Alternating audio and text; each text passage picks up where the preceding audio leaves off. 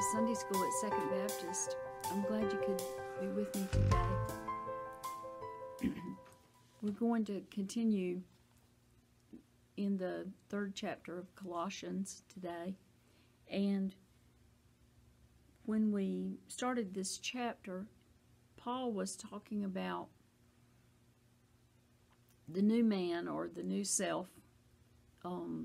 As a person becomes a Christian, they begin to put on the new self and throw off the old habits, and God begins to change us. And so he's trying to describe that to these new believers. And so we studied the first part of the chapter, and now we're going to pick up at verses 18 and go through the end of, actually the end of Colossians is the way that they do this. I believe I'm saying that right. I think next week they go to Philemon. That's right. So let's get started, and let's begin by reading verses 18 and 19, which this is chapter 3 now of Colossians, verses 18 and 19. Wives, be subject to your husbands as is fitting in the Lord. Husbands, love your wives and do not be embittered against them. So this is, you often hear sermons preached about from this verse or others, that talk about the relationship between husbands and wives. And, it says, one of the things it says here is, wives, be subject to your husband. And, in our modern society, of course, that's not what you're going to hear on TV, is it? But the Bible is telling us that for a reason, and to be subject doesn't necessarily mean you're like a slave or a servant to your husband. That's not what it means. But to me, the way that I view it is that if there's only one, real boss in the family, it's hard to have two, and I don't want to be it. And so if Clint gets to be the boss of the family and I don't have to, then that's great, And I think there is a reason that God suggested that it be this way in the Bible, where it says this, is because I have seen the opposite. And if you've seen the opposite, then you realize why it's good for it to be this way, because I have seen relationships where the wife was very dominant. She was the boss. She told the husband what to do, and he did it, and when you have that relationship, then the husband is not going to step up and become the leader that he might be, because there's already a leader and he's chosen not to be. And I feel like that with the men being leaders in our church is a fine thing, and we support them in that. And I try very hard not to portray myself as being anything but, letting others be the leaders, So I think that's an important point that we can take out of this scripture. And then the other says, husbands, love your wives and do not be embittered against them, And so it kind of gives two different tasks for the husband and the wife, and for good reason, I guess, that it would be easy enough if the husband is the head of the household for him to begin to look down on the wife and think, well, she doesn't do anything. I mean, I've got all the responsibility, and so at the same time, it's a balance, isn't it? It's a balance, and we wives have to step up and have input in decision making, and husbands are supposed to let us do that, I think, and not become bitter or treat us differently. It says, love your wives. So then let's go on to the children, verses 20 and 21. Children, be obedient to your parents in all things, for this is well-pleasing to the Lord. Fathers, do not exasperate your children, so that they will not lose heart. Now, this is again kind of the two flip sides of the situation, that children are supposed to be obedient to their parents. But at the same time, it says, fathers, don't exasperate your children. And you have to think about, how would a father exasperate the child? Maybe by being harsh, or having too many rules so that the child just feels oppressed, and feels like rebelling because they're being treated harshly. And so it's a balance between these two things then. The children and the fathers get mentioned.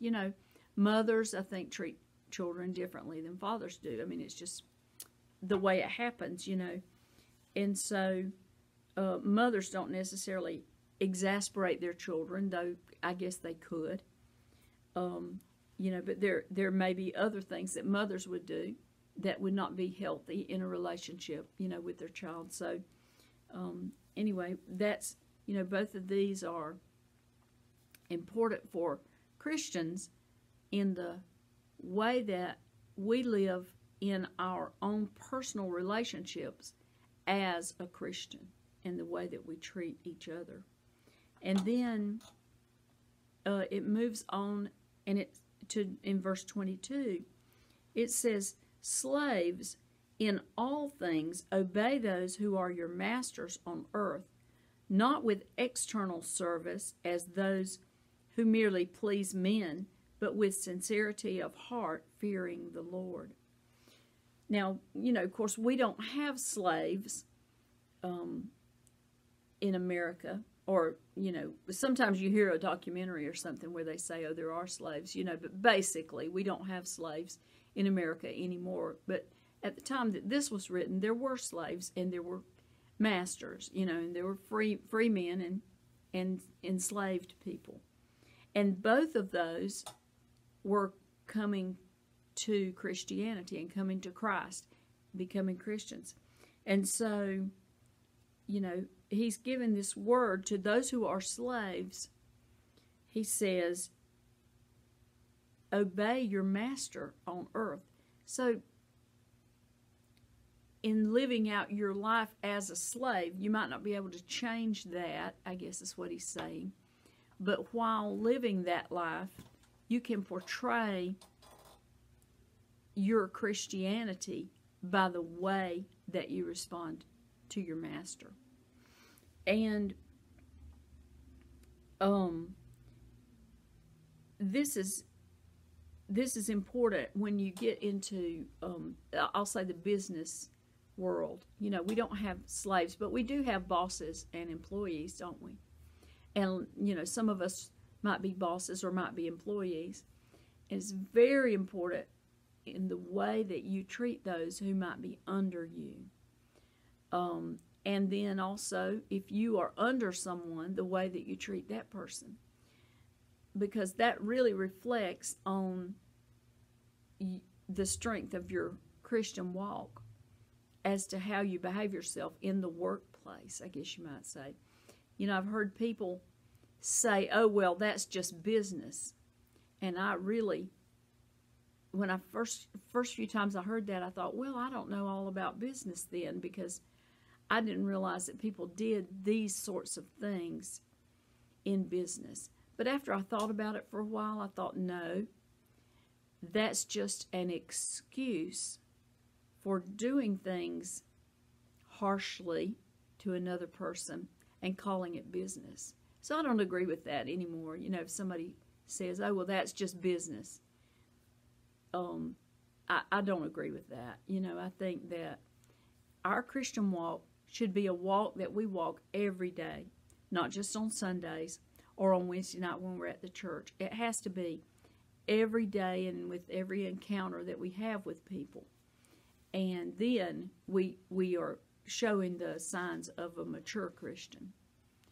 And that's the way it should be. And so let's go on now and read verses 23 to 25.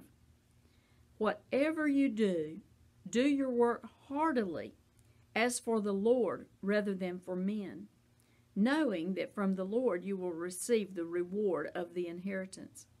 It is the Lord Christ whom you serve. For he who does wrong will receive the consequences of the wrong which he has done, and that without partiality. So I love this verse, especially the first part of it, because it talks about whatever you do, do it heartily as unto the Lord. And I've thought about that sometimes when I was working, either as a missionary or in other workplaces.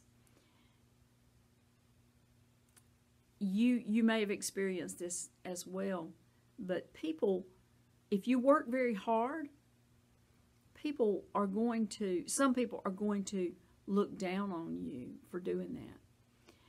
They might call you names like eager beaver or whatever. They look down on a person that works hard. And so, the way that I've chosen to work or to be is that I work as though I'm working unto the Lord, or the work that I'm doing is for the Lord, even though it might be for someone else. And in that way, I can do it with a cheerful attitude. I can do it with maturity and all of those things, because I know that my outcome, the work that I produce, needs to be something that the Lord would be proud of. And if we can take that attitude with everything that we do, then that's the way to become a mature Christian. And it also is a way to overlook if you work with someone who just gets on your last nerve.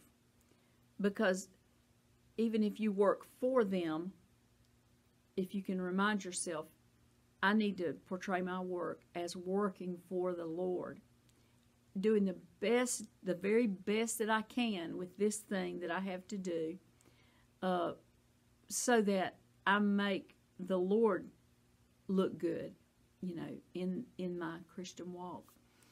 And if we can do that, then it helps you to ignore that person that's just determined to drag you down or to laugh about you behind your back or make fun of you because you're trying too hard or whatever. There's all that happens in the workplace, and I know that it does. Okay, let's go on forward now. We're going to go over into the beginning of chapter 4. So in verse 1, it goes back now, and we talked about slaves and how they were supposed to act. Now it's talking to the masters. Masters, grant to your slaves justice and fairness, knowing that you too have a master in heaven. So now he's speaking to those who have slaves, who are slave owners. Maybe a person came to Christ and they owned slaves.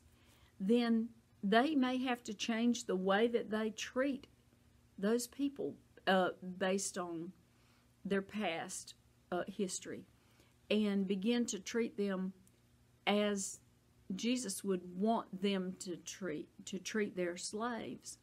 And again, we can't speak to the dynamics of whether that means let them not be slaves anymore. That might be a choice, but also it says treat them with justice and fairness. So definitely doing the right thing in a fair way, for everyone that might work under you. And doing that because you have a remembrance that you have a master in heaven, that God is our master. And like it said in the verse just previous, those who do wrong will receive the consequences of the wrong which they've done, and that without partiality. So we will, God is taking note of the way that we do things. And so we need to try our best to always be thoughtful enough to do things in the right way.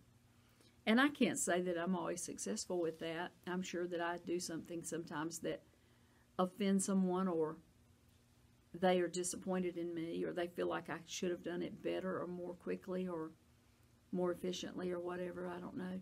But I try my best, and that's the point, is what direction are you headed in? I guess that's the point. So let's look at verses 2 to 4 now. Again, he's telling them more things that they need to do as they grow and become mature Christians. Devote yourselves to prayer, keeping alert in it with an attitude of thanksgiving, praying at the same time for us as well, that God will open up to us a door for the word, so that we may speak forth the mystery of Christ, for which I have also been imprisoned, that I may make it clear in the way I ought to speak. So what Paul was saying then is, we should be devoted to prayer. We should pray frequently about situations, and he wanted them to pray for him also, that a door would be open, that he could share the gospel, and that when he does share, that it would be clear. We have those opportunities in our day to share the gospel if we will take them. I had an opportunity today, which is Thursday, to talk with someone who was looking at houses, and just, it was just a moment.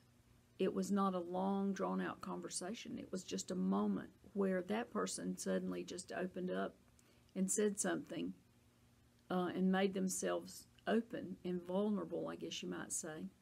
And I responded back, and hopefully I said the right thing.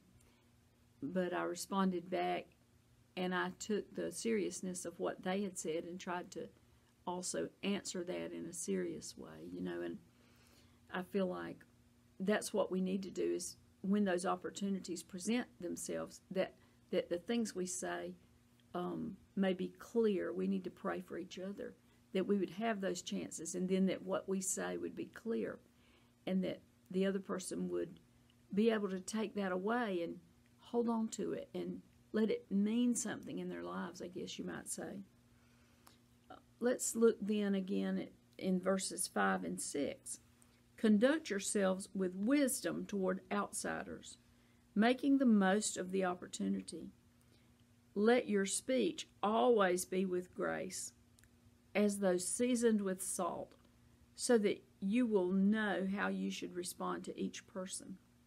So I think this kind of adds on to what I was just saying. It says conduct yourself with wisdom toward outsiders. And when he says outsiders, I think he's talking about people outside the body of believers who may look at us and not understand what a Christian is. And we want to conduct ourselves in a way that is wise toward those people, so that they can look at us and, some people say you're the only Bible that some people will ever read, so that they can look at us and see that, hey, there's something there. There's something different.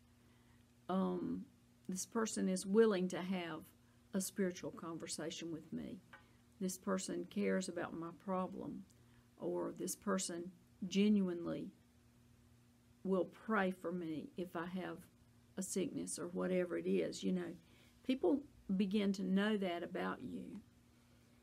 And then at the end of that sentence, it says, making the most of the opportunity. So an opportunity presents itself to us, whether we're at the pharmacy getting our medicine, or we're at the grocery checking out, or someone we run across, in the aisles of the grocery store, or the man who's putting the vegetables on the shelf, or whoever that we come across, an opportunity will present itself. And then what we do with that is what we need to be prepared for. We need to think about those things. And we need to take the opportunity. You know, when I was a young person, in my 20s, I was very uncomfortable with having what I would call spiritual conversations with people. You know, I didn't often say the name of Jesus or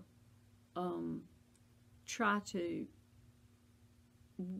give a testimony about something that had happened in my life or anything like that. And I was fairly shy, I guess, but you know, I just felt so uncomfortable with it. And I remember the first times that I began to try to say something, I felt so awkward. I felt like I was, you know, embarrassing myself by the way that I did it. And I probably was, who knows. But, you know, there's a way to respond to people so that you can give them an encouraging word, I guess you might say, which is what I tried to do with this guy today. You know, you can give them an encouraging word without being preachy or giving the standard answer. You know, you've heard people that might say, oh, well, you need to be in church. That's what you need to be. You know, if you're in church, then everything's going to be better. You know, and that's not untrue. That's not untrue. But when someone has a hurt in their life, you need to really get deeper than just saying you need to come to the building where we go and worship. You need to deal deeper than that, you know, with and address the spiritual need that's there. And if we can do that, then we can begin to make a difference in people's lives. And then it talks about let your speech always be with grace or with graciousness, as though seasoned with salt. So, you know, salt is something that adds flavor. It makes the bland food taste good. If you get too much of it, it tastes bad. But if you've seasoned something well with salt, then it brings out the flavor of that food. And so in the same way, if our speech is gracious, it can bring out the point that we're trying to make with a person in a good way, you know, in a mature way and in a way that makes a difference in their life. And then, and it says in the second half of that sentence, so that you will know how you should respond to each person. So the whole point of this is that as you interact with people, you'll know how to respond. You'll know what you should say at the moment that you have that opportunity to say it. Okay, now let's see. I think that is the end of this lesson. So going on from what we've just read to the end of Colossians, and if you read on through that, it's interesting, but it's basically him saying goodbye greetings, if that's a word, you know. He's saying, be sure to say hello to this person and that person and tell them that, you know, we love them or we're praying for them or whatever, and we greet them, and this other person greets them, and you can get some insights into who Paul was interacting with if you read through that list, because some of them were slaves and some were free people, and others, you know, that he personally was interacting with. So it's good to read all the way to the end of the chapter. And so next week we're going to begin to study in Philemon. And Philemon, you know, there's not chapters in Philemon because it's just one little book or little letter, but it's just one. And so Just read through it this week if you have an opportunity, and then you'll be ready for next time, and we'll look at that together as we go forward through the month of December. So thank you for being with me, and I appreciate you watching, and appreciate your prayers for me that I will be wise in the things that I say, and I'll also pray